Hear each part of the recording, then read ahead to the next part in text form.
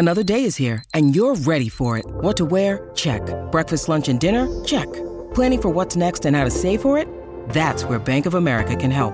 For your financial to-dos, Bank of America has experts ready to help get you closer to your goals.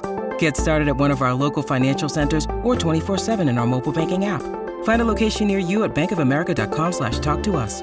What would you like the power to do? Mobile banking requires downloading the app and is only available for select devices. Message and data rates may apply. Bank of America N.A., member FDIC. When you need mealtime inspiration, it's worth shopping Kroger, where you'll find over 30,000 mouth-watering choices that excite your inner foodie. And no matter what tasty choice you make, you'll enjoy our everyday low prices, plus extra ways to save, like digital coupons worth over $600 each week. You can also save up to $1 off per gallon at the pump with fuel points. More savings and more inspiring flavors make shopping Kroger worth it every time. Kroger, fresh for everyone. Fuel restrictions apply.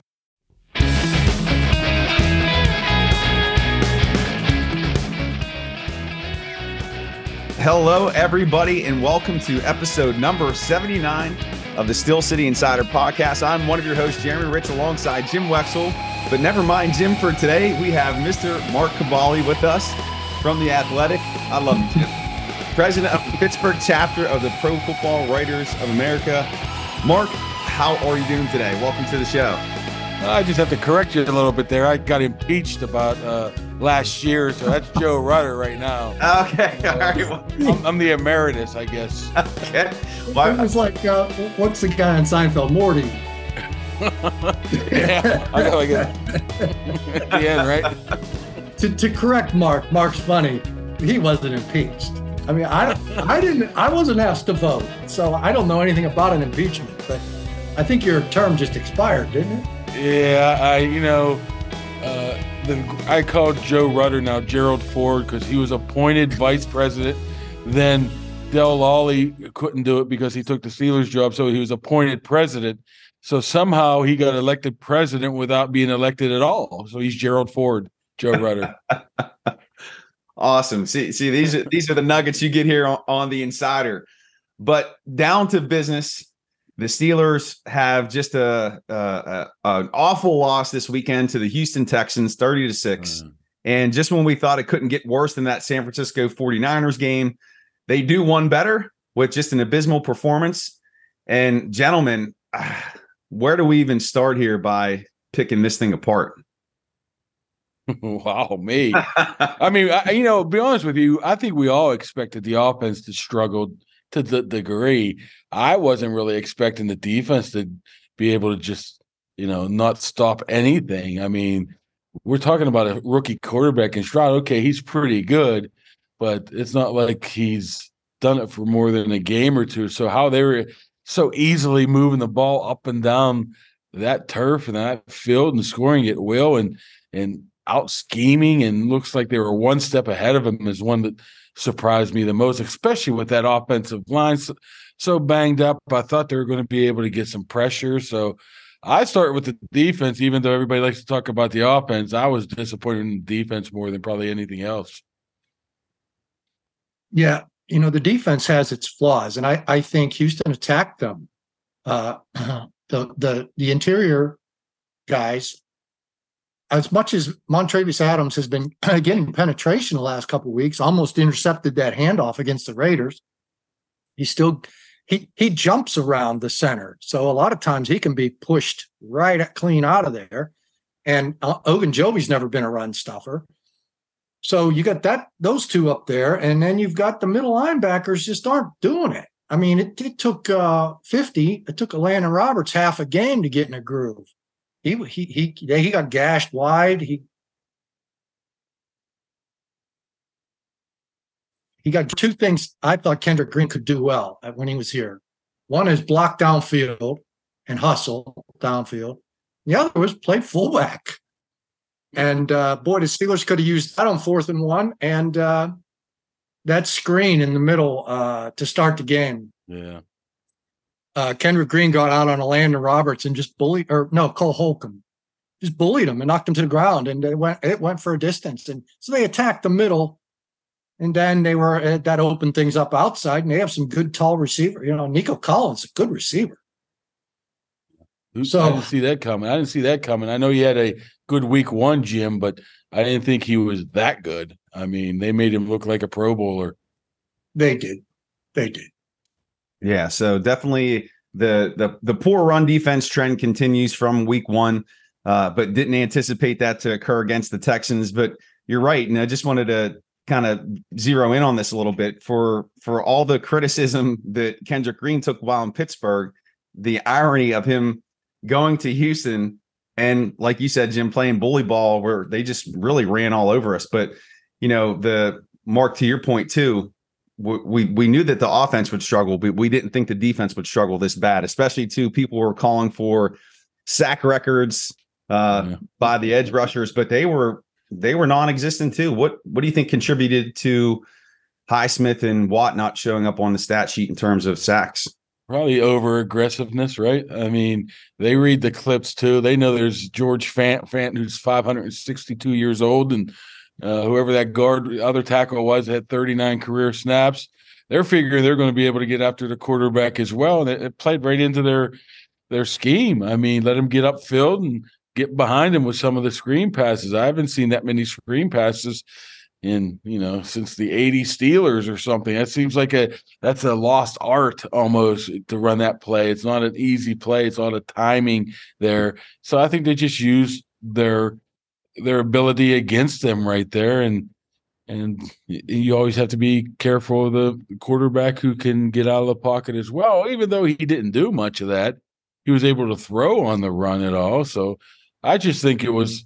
I mean, I hate to put it all on coaching, but they just had a great scheme. They had a great plan, Houston, and they absolutely followed it to a T. And I think, when you have great coaches, or at least innovative coaches, that's the type of situations you get, what you saw in Houston.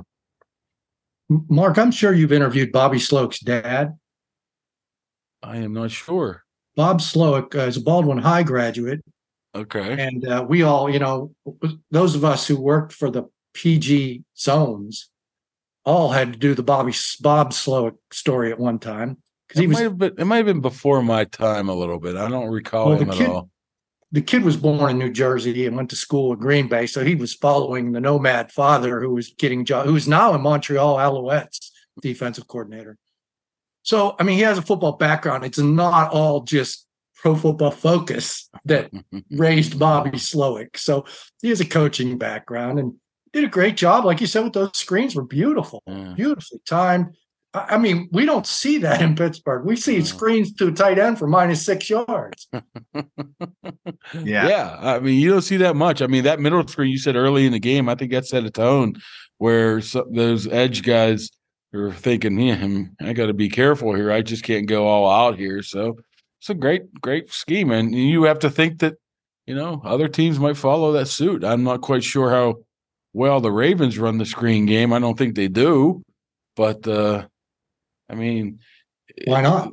What the Ravens do, and this, Jim, they run that outside zone. They like that stretch play, and if you're out of your gap, and you're screwed. I mean, so they're going to have to be gap sound this week as well, or you're going to get gashed from the run game as well.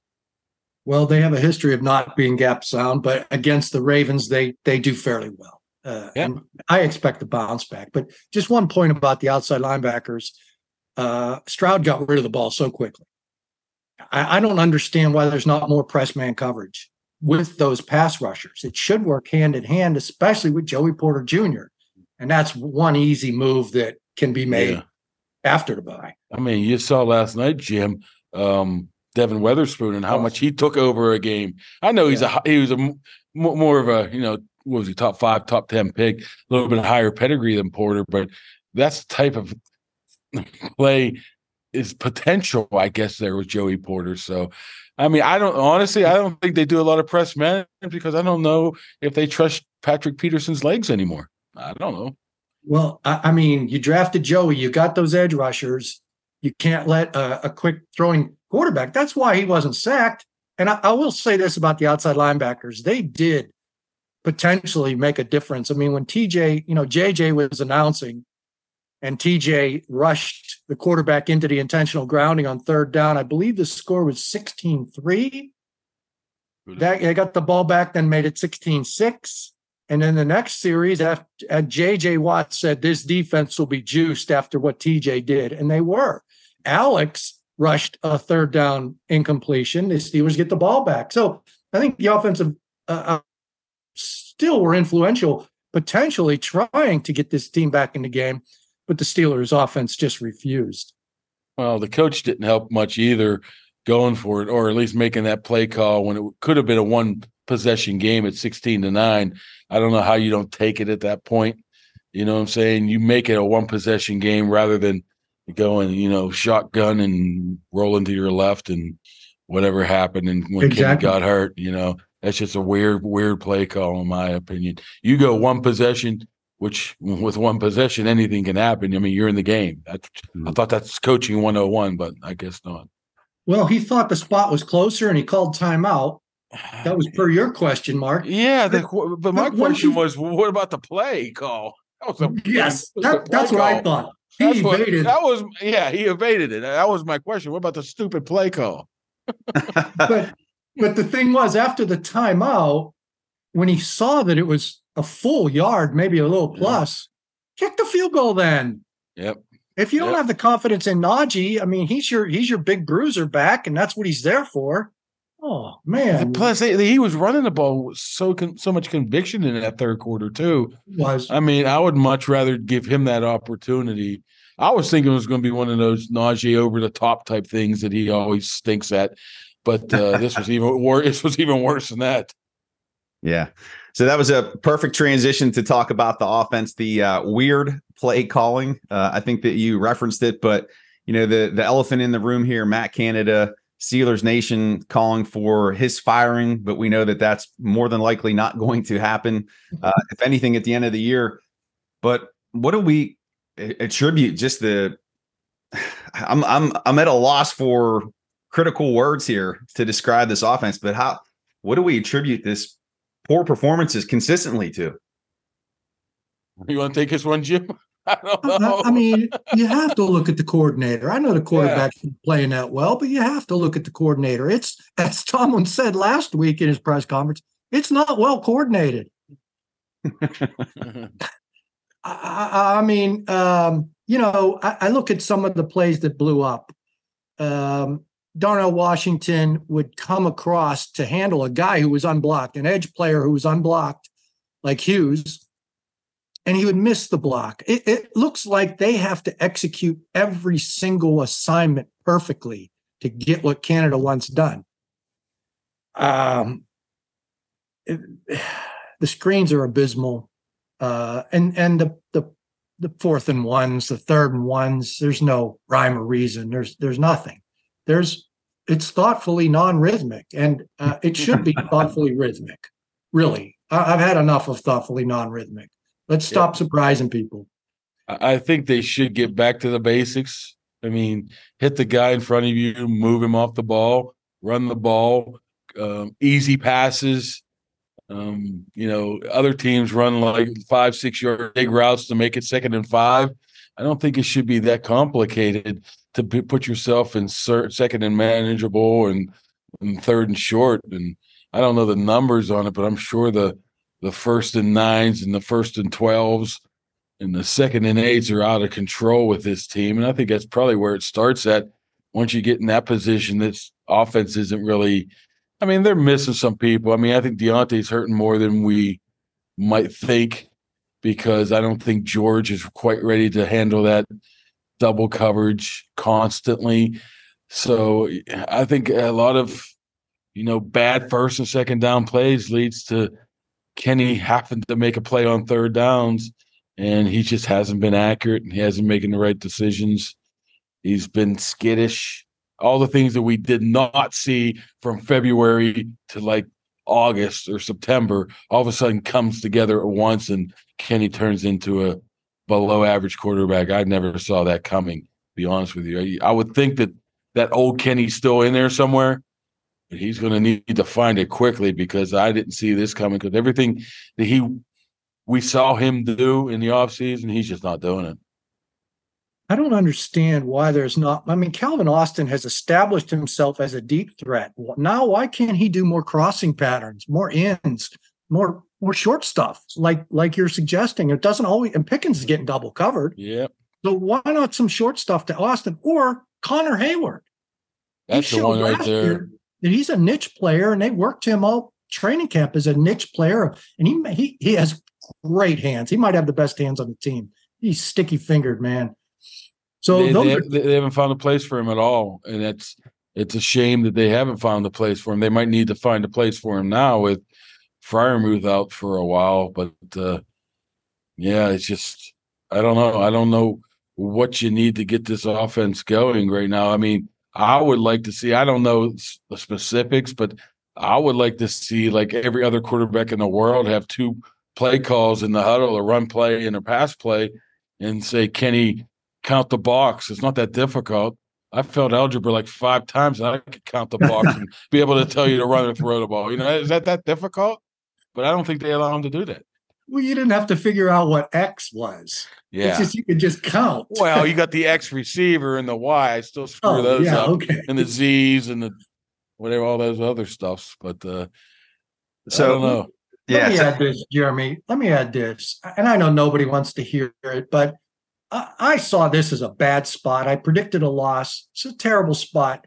And nobody wants to hear about this in the NFL, but NFL handicapping throughout my lifetime has been half is the physical nature of the team, and the other half is the emotional situation the team is in. Still, while I hear the sports talk hosts raving about how the Steelers could look so bad, then they're talking about how the Jets can look so good one week and so bad the next week. And they don't seem to mesh it all together. That this was a really bad spot for the Steelers. Just one theory is watch, and you can go back and count, and I haven't counted in a while, but it used to be a theory I'd always look at for Monday night teams. You win on Monday night and you win the next week, go against that team the following week because it's sustained emotion. And those were 2 emotional games for the Steelers, and a long trip west and a flight delay. And I tell you, Mark, I know we're not supposed to talk about practice, but they are so different after a win or 2 wins. You watch the chatter this week. They'll be talking and yelling, and it'll be coming off an embarrassing loss type of chatter to practice week. Why isn't that sustained every week? I don't know. I who probably leading that way is the head coach too. Right. Once he feels like they need something, he's up there, up everybody's rear end, getting them fired up. It's not like he doesn't always do it, but it's like takes that to the next level. It's tough. I mean, you see the practice. I mean, there's not much physical stuff going on. A lot of it is the mental stuff and the getting ready type of stuff and paying attention stuff. So, yeah, you're right. They're probably going to be a chatter, and they're probably going to play one of their better games against the Ravens. That's just how it is. Well, another handicapping theory is if you lose by more than 14 points over the point spread, look for a bounce back. And you do see that emotional bounce back routinely. And people are going to be talking next week about how they can't sustain it. But that's just the nature of the NFL. Yes, it's, the teams of the 70s and even those teams of the aughts, they had the ability to sustain that emotion. They were self-starters. They had great, great, great talent. And just because that great talent isn't there anymore, it shouldn't be mocked and ridiculed right now, because that makes that great talent less great. I mean, there's a reason those Hines Ward and James Ferrier and those guys were great. They had that inside. And these guys aren't showing. I was going to say, next time, Jim, put this in your notebook. Next time they have like an 8-hour flight delay on their plane, pick against them. Write that in your notebook. We stay on the tarmac for 8 hours. I'm picking against them the next week. Well, how many hours did they stay on the tarmac this week? 2. I thought it was a couple hours. I thought it was 2 hours. Yeah, I'm not quite sure what happened, but I haven't heard about that yet. But it was at least a couple hours. So, Jim, if I'm hearing you correctly, this team is not as bad as we think they are, and they're obviously not as good as they think they are, there's an opportunity for them to rebound here. Absolutely. I mean, they're playing statistically worse than the first 4 games of last year. But last year they were 1-3 against weaker competition. This year they're 2-2 against stronger competition. So they got a game break, even though they're playing poorly. And I expect a big time effort this week. And with the Ravens looming was part of that emotional flat spot in the schedule against a rookie quarterback. I don't know if everyone around here still thinks Dick LeBeau is coordinating the defense, but they don't own rookie quarterbacks anymore like they used to. Mm-hmm. Maybe that's an assessment of rookie quarterbacks now who come out are much better prepared. Yeah. But anyway, so those are some of my theories, and I don't know, Mark. I think what you need, Jim. I think if you look at last year, when did they get better? When that offensive line started playing better in the second half. I think that's been a pretty major disappointment. I don't think Seumalo's been playing as well as he probably was billed. I don't know why. I don't know if it's just getting used to people, if he's hurt. I don't know what it is. If that line's able to gel together like it did last year, and it's a similar offensive line. It should be better, right? I think that's the key. You get that going, then everything else falls into place. If you're able to get Hayward back, you're able to get Deontay back, Freiermuth back, then you have a schedule that's – I'm not a big schedule guy because that changes weekly, but you do look at it and it's not daunting, at least until the last 3 weeks of the season. Or 2 now. I forgot the Bengals stink. Yeah. Well, pivotal game coming up this weekend against the Ravens. It's going to be highly emotional, and it's an opportunity for them to get some of the stench off them from this past loss and then go into the bye week, regroup, and get ready for the second half of the season. And that's going to do it for episode 79. What about changes? Aren't we going to talk about changes? Changes, yeah. Well, I know you're trying to get us out of here, Jeremy, but never. I'm interested in what Mark thinks they should do up front offensively. Change-wise? Yeah, I mean, Matt Williamson has been talking about putting James Daniels at center and Herbig at right guard. I don't know. I mean, Herbig didn't impress me, didn't wow me, I would say, in his first game, right?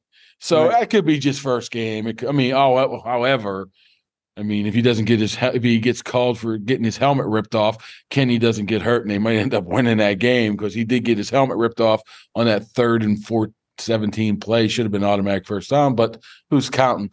I don't know. I don't think there's anything wrong with Mason Cole. I think you need him as that center fielder, so to speak, that catcher, so to speak, to point out everything. I don't think it's too bad. I think you just need to get Seumalo playing like you paying him like $8-9 million, and I guess Dan Moore's walking around with a knee brace. If he can't go, I think Broderick Jones is going to have a tough couple of weeks to get up to speed. But I'm not a big James Daniel moving him to center guy. I would have to see it first. I mean, how many times has he ever played there? I mean, maybe his rookie year. I mean, I don't even recall in Chicago how much he's actually played center. So I don't see that coming. I mean, for a boring answer, they're just going to have to start playing better. Pat Meyer's going to have to pull out that magical dust he used last year and sprinkle it over him or something, right? I mean, Broderick Jones looks like he gives up the inside move fairly quickly, and he looks like he knows it, and he overcompensates, and he's a little shaky out there right now. But I mean, we're looking for changes. The other change on the defensive front, I got to play Benton at nose tackle. I mean, everybody wants Fehoko, but I don't know. I mean, he's very limited in what he can do unless you're looking for that 3rd and 1 plugger. I mean, you put him out there, then all of a sudden you're spreading the guys out, and all of a sudden he becomes a liability. I think that's why he hasn't played or haven't even dressed yet. So as for other changes, I mean, you mentioned it. I think they need to make a decision of what they want to do at safety too. Is it going to be Keanu O'Neal, or is it going to be DeMonte KZ? I'm not a big – or even a slot guy with Sullivan. Just pick one and go with it. I mean, I think that might be hurting him a little bit more I would like to see, Minkah just to play center field a little bit more as well. Maybe subtle changes like that. Mm-hmm. Maybe a little bit more Joey Porter. I can guarantee you one thing. They're not like handing the playbook over to Eddie Faulkner or Mike Sullivan on the other side. I can guarantee you that. Well, is there anything that can be done offensive coordinator? I don't know. I have no idea. I mean, honestly, you're not going to have two people call plays, right? That's just stupid, right? You can't. Unless you take the play calling away from him, then why is he even here? Then you have Mike Sullivan or Faulkner or whoever it is calling somebody else's scheme. It's just nothing makes sense. I think they start doing what they did with Chuck Nolan and their 1968 season is spend the year scouting. And the guy who comes to mind, I mean, one San Francisco guy after another keeps impressing us, like Houston's group of San Francisco guys. Brian Griese is their quarterback coach. And Matt Cecil brought that up, and I've been thinking about Brian Griese ever since. I think they ought to look deep into that guy. Yeah, they might look at a guy like Leftwich too. I mean, I know he ended Tampa sorely or not very good, but I wouldn't be surprised if he's not on the radar at the end of the season as well. I know, but that sounds like another Tomlin buddy move. I can't. I mean, let's look hard at San Francisco first. Maybe Art should jump in and make him hire Todd Haley back, right? You don't know what you got until he's gone, right? Everybody wants Haley back now, right? Hey, I clamored for Arians to go. I mean, that was a huge mistake. Bring Ray Sherman back. Yeah. Well, sadly, it does not look like there's going to be any changes made at that position until next season. Anything else as we wrap up here, guys? Mark, what are you going to ask Tomlin? I want to ask him about the potentially play calling, if he could split it up somehow, just to see the reaction. I know the answer is no. Like I said, that'd be like a disaster waiting to happen. I mean, what are you going to do? I mean, the play calling's a thing. I mean, can you have a guy scheme offense and have somebody else call the plays? Because maybe Canada schemes well, but just doesn't know how to call plays. I don't know. Yeah, I'm not so sure about the scheming part, though. Yeah, you're right. They screwed up last year. I mean, I thought they should have got rid of him last year. Now you're wasting Kenny Pickett year this year, and you're going to have him battling up your hill next year, trying to learn a new system. So I think then all of a sudden you're having to make the decision whether you're going to make him your franchise quarterback. That's why I thought Canada should have went last year, but I don't make those decisions, Jim. I don't know what else to say, Jeremy. I think Mark nailed that one, and I appreciate Mark you appearing with us. I know you got a busy day today. Yeah, I'm here at the press conference right now. I'm the only one here, so a little bit before you guys tape this. So if Tomlin gives me a dart or two, you'll know why. Well, Mark, we appreciate you coming on the show, episode 79. And we will see you back here next week. We're Jim, number 80. Can't believe it already. Hopefully we're discussing a Steelers win over the Ravens. You can check out Mark's work at The Athletic. We'll put a link in the show notes. Check out Jim's work at the Steel City Insider. Give Jim a follow on Twitter, X, at Jim Wexell. Give me a follow at Steel Study. And we will see you back here next week for episode number 80 of the Steel City Insider podcast. Take care, everyone.